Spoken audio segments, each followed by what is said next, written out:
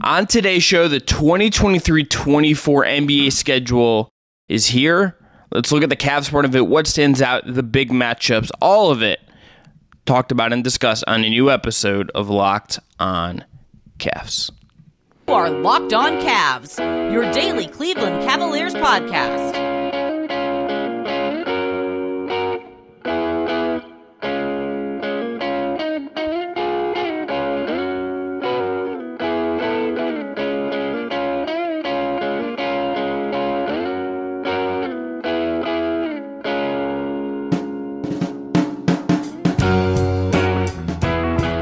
The music you heard on the way in is from our friends at Astro Radio. I'm Chris Manning. That's Evan Damrell. Thanks again to Jake Stevens, as always, for his work on production. The 2023-24 NBA schedule is here. Also weird to say, think about the year 2024. Honestly, still freaking me out a little bit. But, Evan, first 5 Cav games. At Brooklyn, home versus Oklahoma City, home versus Indiana, and here's where it gets really fun. Home versus the Knicks on October 31st, the very next night. At MSG, Cavs-Knicks on November 1st. I love, Evan, to start and talk about this, that they get the Knicks early and then not again until March. We'll talk about the whole schedule as we go, but I think us getting Cavs-Knicks at the back end of the opening first 5, getting it twice, it's a great way for us to see that playoff rematch early, and then we can dwell on it for a while and then not see it again until March, and maybe overanalyze it too. So off the top, that's the first primetime game for the Cavs is Cavs-Knicks. And like you said, it's probably good to get this out of the way. Hopefully people can stop posting that Jared Allen meme because he was right. The lights were brightest, but man, it feels bad to see that every time they come up. But more from just like a uniform standpoint, I'll be not mad, but disappointed if the Knicks don't wear orange that night and the Cavs don't wear black in Cleveland on TNT since it's Halloween. And the Browns and the Steelers missed a golden opportunity many moons ago when they played on Halloween not to wear orange and black, but I'm just going to vouch as a aesthetic pleaser of watching the game in front of me. But looking at this schedule, it is interesting. We were talking about this a little bit before we started rolling the show in general, but like Brooklyn, they're not a bad team. Like that's a pretty tough out to start your season with. But then you're going back home to play the Thunder, who are pesky. Then you have to play the Pacers immediately after that are pesky, and then you kind of have that. At least in the front, like in the distance as you're driving down this highway of a season, like you have a back-to-back against New York at home and in New York. Like if you want to excise a lot of those demons that you dealt with at the end of the last season, you need to take care of business against the Knicks, not just at home, but especially on the road, because the Cavs got embarrassed flat out at the end of the season during the playoffs when they were in New York City, and then the Knicks stole two at home if you're Cleveland. So yeah, you want to take care of business of that, and it's a kind of frustrating-ish first 10 games or so, because then you have the Pacers again, you play the Warriors, the Thunder, the Warriors, the Kings, and then soon after that you have the Nuggets and the Sixers. Like the Cavs have a kind of tough start to the season, and for a team that definitely had one of the better off seasons, it's certainly a way to maybe set the tone to say that, hey, we're going to wash off our backs what went wrong last year and look forward to this year and still show that Cleveland Cavaliers are like a legitimate team in the Eastern Conference and the NBA. Yeah, I think getting to see them go through their paces a little bit early on is going to be key. You know, first 5, you get Brooklyn. They made the playoffs last year. We'll see what they are this year, but that's at least going to be a solid, well-coached team with wings that can challenge you. Oklahoma City is one of the young uprising teams in the league. They're getting Chet back. That's going to be fun. Shea is probably the best player on the floor in that game. Indiana is really well coached. A lot of good players. They're going to be a challenge. Then you get the Knicks twice. We saw just what the Knicks did to Cleveland. You get Indiana again into Indiana. Then you get Golden State at home very early. And frankly, it's just going to be weird to see Chris Paul playing for the Warriors in Cleveland. That's going to be weird. Then you go to OKC early, so you get that out of the way early, which is interesting. And then you go to Golden State early as well. And then you're in Sacramento, which was one of those games last year, Evan, when I think back, that we didn't know what the Kings were at the time when the Cavs went out and played them. We didn't know what they were going to be. That's now like a really hard game for you. I think this opening stretch, this whole opening run, I think we're going to, it's probably, I'm curious to see what the coaching staff or the players would say about this, but my inclination is to think that considering some of the changes you're making, considering some of the personnel adjustments, I think going through this run early is going to be good for them in the long term. So it's a bit of a double-edged sword for me. So the Cavs could go out, as you said, and like show that they can handle some of the pace, or in this case, the Pacers twice in the early beginnings of the season, because it's not like an easy draw if you're the Cavs. I think that's indicative of just how talented the NBA is. Maybe there is the upper echelon teams like the Nuggets, but you're still going to have to deal with the trials and tribulations of it. So for me, as like a cynic looking at this, like, yeah, you hope the Cavs can just come up the muster. I agree. It's going to be weird to see Chris Paul in a Warriors uniform twice in such a short stretch. And then that's all you're really going to see unless like the in-season tournament does something crazy. But other than that, like the Cavs, if they come out and take care of business and show that they're still able to hang with the best of the best, and especially just like deal with that back-to-back against New York, like, yeah, there's reason to feel optimistic about the Cavs this season, but you also don't want to give the Cavs, I guess, like that luxury of the benefit of the doubt, rather, where let's say, and this is the cynic in me talking, let's say they flame out in the postseason again. Like, a lot of people are going to circle back and say, like, well, they did pretty well the first 10 games of the season when they played teams like Golden State, Sacramento, New York, a team they struggled with last year, and they even hung well with Denver, Philly, Miami, and Los Angeles. Like, that is a 4-game stretch for the Cavs, and I understand regular season success is important to building towards what you're building towards in the postseason, but you can't rest on those laurels entirely. So yeah, I hope the Cavs take care of business, but I hope they don't think like, okay, this is going to be what our season is going to be, period, once we get to playoffs, because the Cavs were an excellent regular season team last year, and then they got humiliated by New York. So I want to see them take care of business, but also just like be realistic of the fact that like, hey, this doesn't mean much because we need to get to the postseason as healthy as possible. Well, let's just play devil's advocate on that for a second. To kind of what you're saying about the regular season stuff. I agree with you. I think ultimately you get to the playoffs, if they lose in the first round again, 55 wins is going to not feel like very much. Yeah, like who cares if you go 9-1 in the first 10 games of the season if you lose in the first round? Well, but here's my thing. I kind of do. I kind of think the regular season for Cleveland, I think this early stretch, I think it's going to tell you a little bit about the mentality of this group. I think this opening stretch is going to tell you a little bit about the edge this group is going to play with, the intensity they're going to play with, the focus level they're going to play with. I think the regular season as a whole for Cleveland is going to be interesting for that, but also because there is just going to be change. Like, yes, did they go out? Is there the shiny new toy in the garage? Did they go get a sports car this summer like they did last year when they traded for Donovan Mitchell? No. But there's new tires on that sports car now because you have Max Strus and you have Jordan Niang. Like, you have changed your roster a little bit. There is, I think, there is stuff you're going to have to figure out and go through to figure out what this team is going to be. And you're going to get tested early to see how the adjustments are. And we're going to get an idea early. I just think this to me doesn't strike me as a team that is 100% just comfortable, like 100% just running back the same exact thing. The personal moves they made do not indicate that. So I think there's a lot, and I think just that paired with what you're going to need to do in the regular season to prove yourself a little bit, I think there's a ton there, especially on when you do get, I mean, in that first 10 games, you get the Knicks twice, as we said, you get the Warriors twice, like right around 10 games, you get the King. Like, there's a lot of challenges early on that are going to tell you a little bit how focused they are to start the year. I think that's highly, highly interesting. I think that's valid, especially just if you look at it from the personnel they added. And I chuckled when he said the sports car comparison because I thought they made maybe more of like an economical purchase with just the they got a hybrid.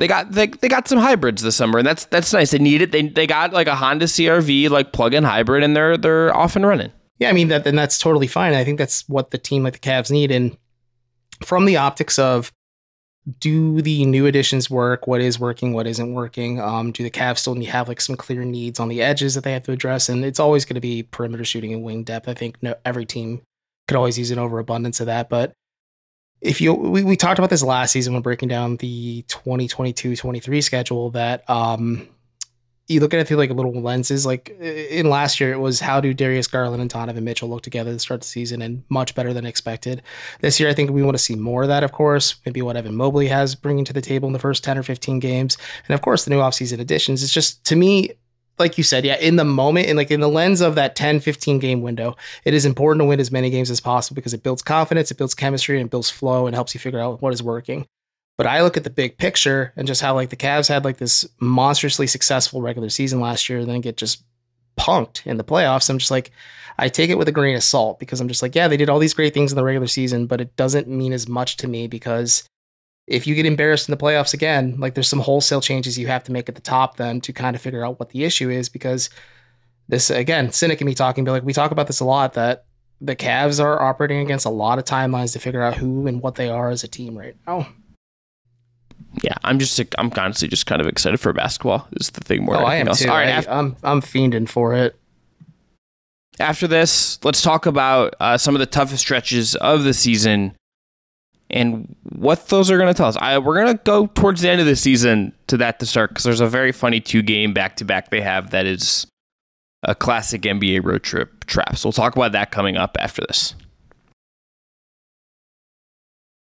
Today's episode is brought to you by FanDuel. Football season is about to kick off, and FanDuel is giving you the chance to win all season long. Because right now, when you bet on a Super Bowl winner, you can get bonus bets every time they win in the regular season. So you pick a team, any team, Browns, Chiefs, the Jets, I guess, if you're feeling weird, whatever team you're really into, your support or you think is going to Super Bowl, bet on them, and you'll get bonus bets for every victory they get. You can use those bonus bets on spreads, player props, over-unders, and more. So visit FanDuel.com/lockedon and start earning bonus bets with America's #1 sportsbook. That's FanDuel.com/lockedon. Again, use those bonus bets on spreads, player props, over-unders, and more. Bet on the team to win, any team to win the Super Bowl, and you'll get bonus bets for every one of their victories.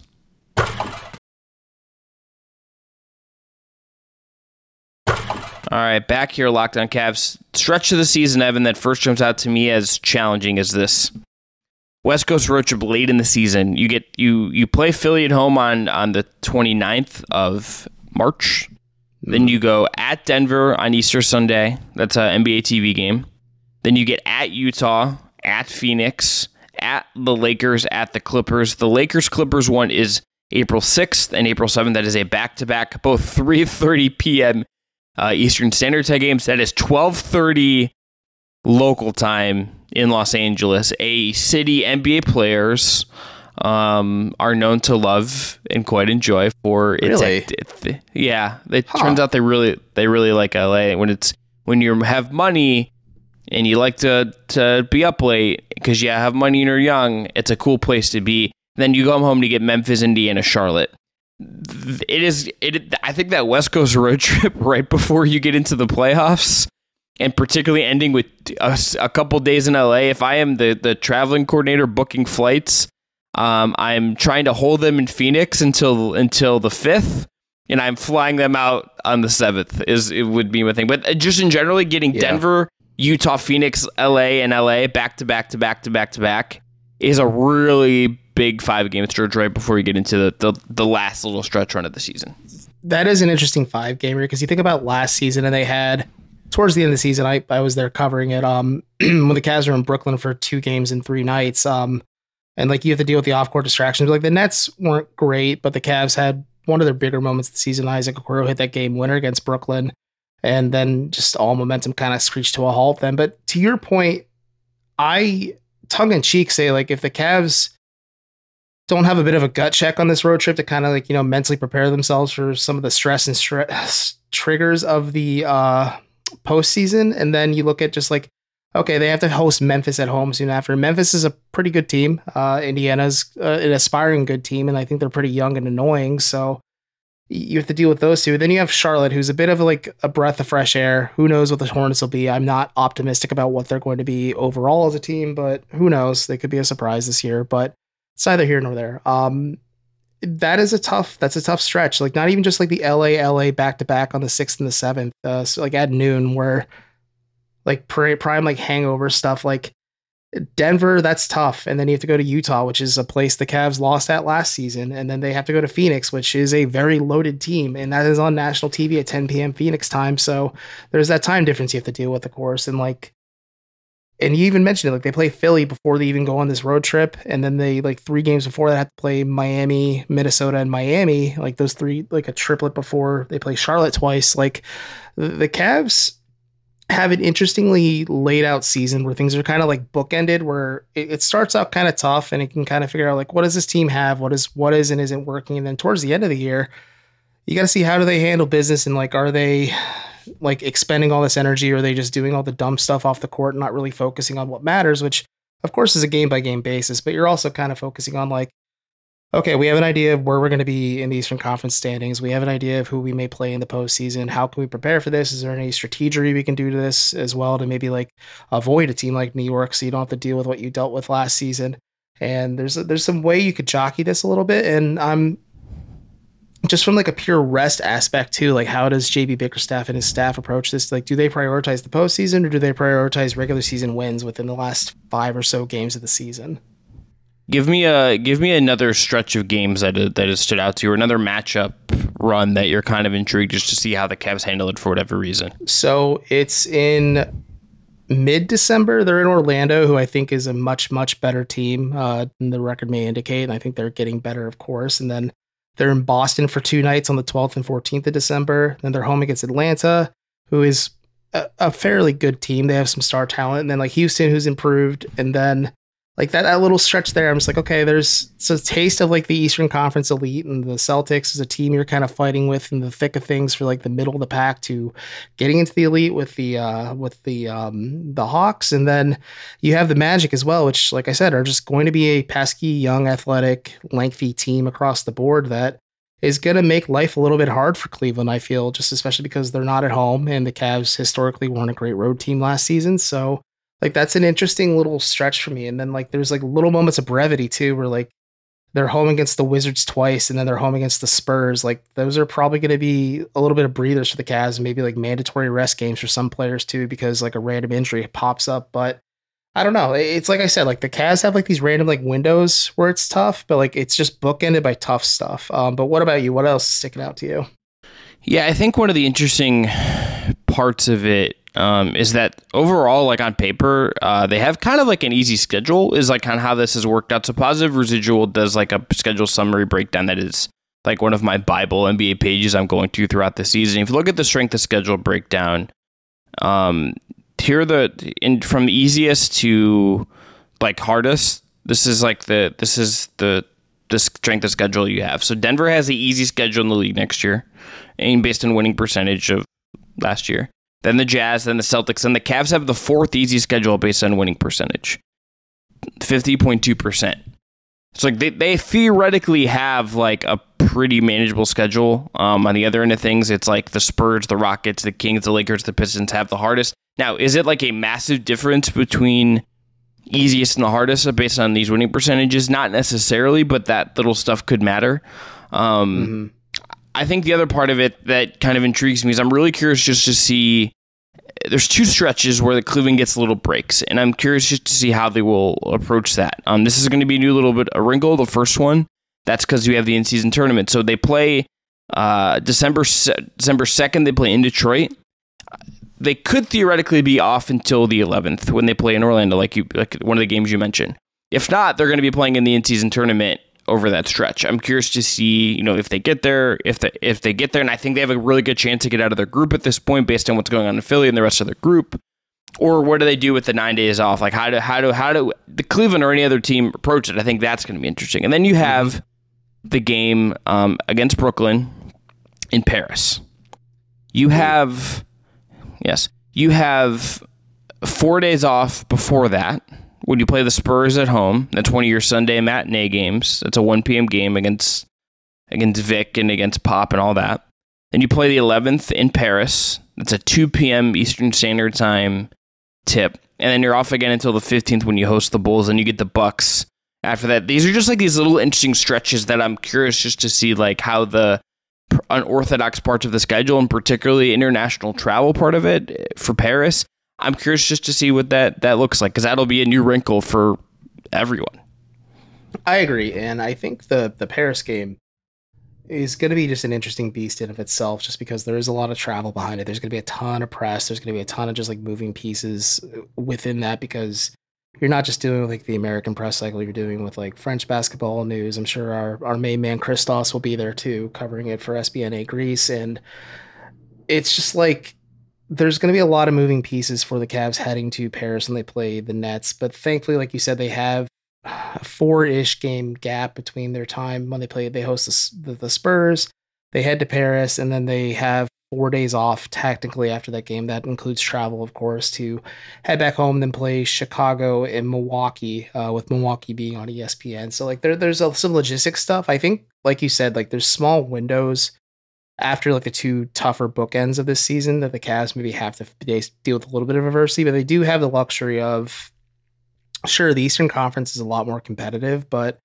the bottom of it's a lot worse. And like the Cavs have gotten the luxury at least of like dealing with, I'm looking at a stretch of the schedule now, like they play the Pistons and then they play the Grizzlies and they're in San Antonio and they play Sacramento and they play Washington. Like there's small gaps in between where like, yeah, you have to show up and play these guys and hopefully beat them. But like if you want to give Donovan Mitchell the night off or Evan Mobley or Jared Allen or Darius Garland the night off as well, like I think you can afford these opportunities to kind of maybe hang with some of the bigger hitters in the Eastern Conference that you may have to deal with come postseason time, or may want to keep as far away as possible so they don't spoil your postseason plans either. All right, up next, let's finish up a little more schedule talk for this one. Let's dive into some of our just most interesting one-off games. We'll talk about that up next.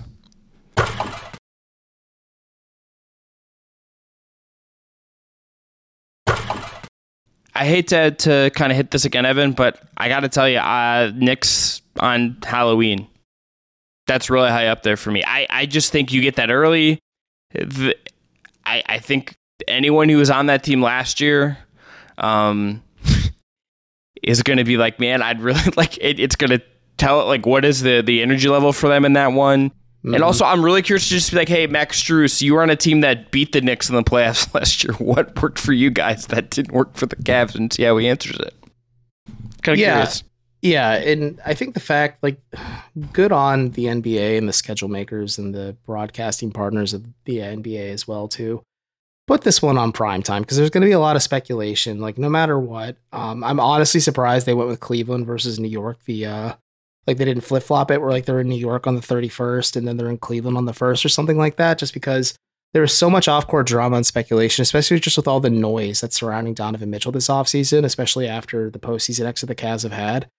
And I said this in the first segment, if you're Cleveland and you really want to show that, hey, we have moved past last season, we have excised our demons, we are dealing with the boogeyman that is the New York Knicks, like if you're able to at least win in New York, if you split the series, let's say the Cavs drop the one at home, but they win in New York, or if they go 2-0, like, yeah, that's a early season. I know I was poo-pooing it earlier, but like that's an early enough season statement to say like, okay, the Cavs have distanced themselves from it. They are a little bit annoyed still with how last season ended. Maybe they are frustrated with all the noise and narratives that are outside of their control and just things they aren't actively saying to the media or anyone else. But it's going to be interesting to see just how that, like, it's not even just the 31st game. I think it's just both of those games are like really fascinating to me. Like, how do the Cavs tackle that? How do they approach it? Like, what is the narrative or storyline going to be at the time? Because maybe something shifts between now and then too. Maybe New York makes a power move somehow, but I doubt that. It's going to probably be Miami at this point. But I mean, yeah, Lord knows if like Joel Embiid's like out of Philly, that like if he's going to where the Knicks, who he might go to the Knicks or the Rockets, according to reporting out there. So.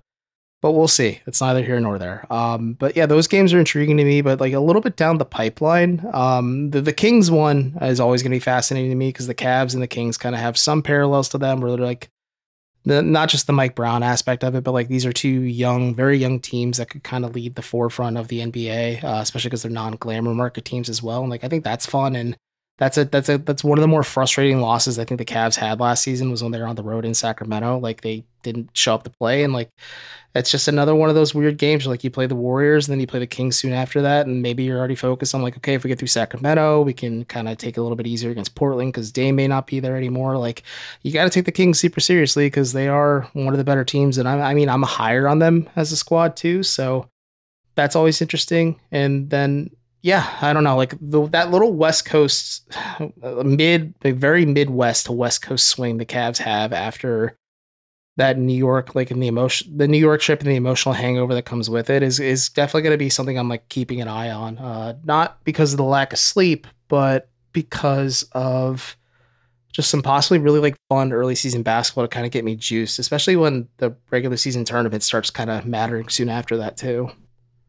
Give me another one-off game you're excited about.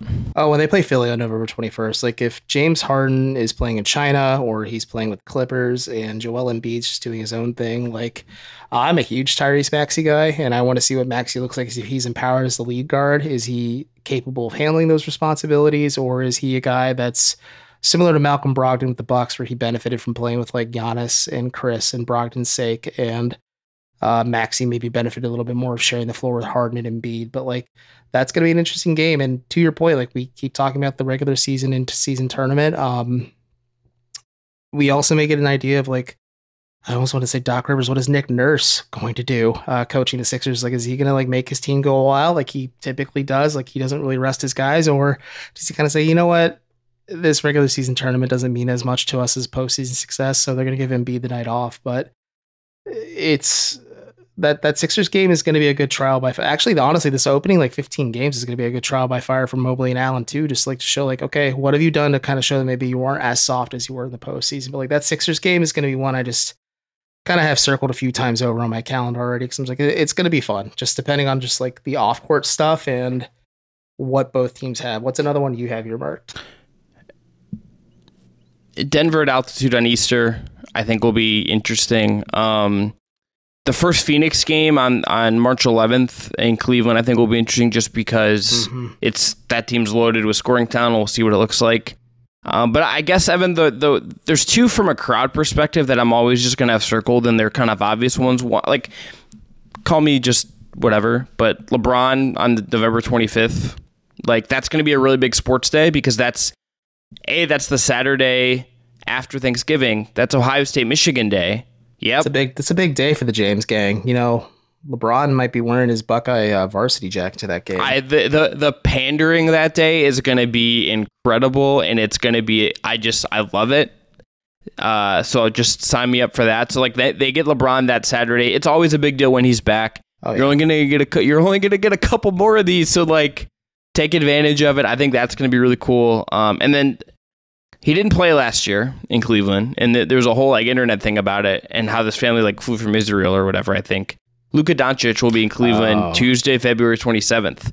That and when Giannis plays in Cleveland, which happens more frequently because of the division aspect of it. But Luka in Cleveland is always just like, because of the Slovenian population here, is absolutely amazing. So that one also makes the list for me. Okay, I was wondering where you're going with Kyrie. Will Kyrie play in Cleveland? Lord knows. I want to see it, though. That's going to be so weird. I forgot about that for half a second, then I remembered. Wait, I have one more before we head out. Yeah, hit me. Wednesday, December 20th, will Colin Sexton get a tribute video when the Jazz come down? Oh my God. Yeah, that's true. I hope so. Because he didn't play when they were He didn't play, and he didn't get one last time, and there was a certain subsection of fans that were a little grumpy that he didn't, so... Yeah. All jokes aside, though, that Jazz team does fascinate me. Be nice to see our boss, David Locke. I hope my check's in the mail after saying that, David. But that Jazz team's just interesting to me because they did get John Collins this summer. Like, I think I have completely kind of forgotten that. And then I look at them like, oh, yeah, they got John Collins. But, like, that's another young, annoying team the Cavs kind of have to learn how to handle because they can hit them with a lot of youth athleticism and depth. That's going to be it for this episode of Locked On Cavs. I'm Chris Manning. That is Evan Damrell. Thanks again to Jake Stevens for Bruce. We'll be back at you next week with more Locked On Cavs. Have a great weekend, everyone. Enjoy yourselves.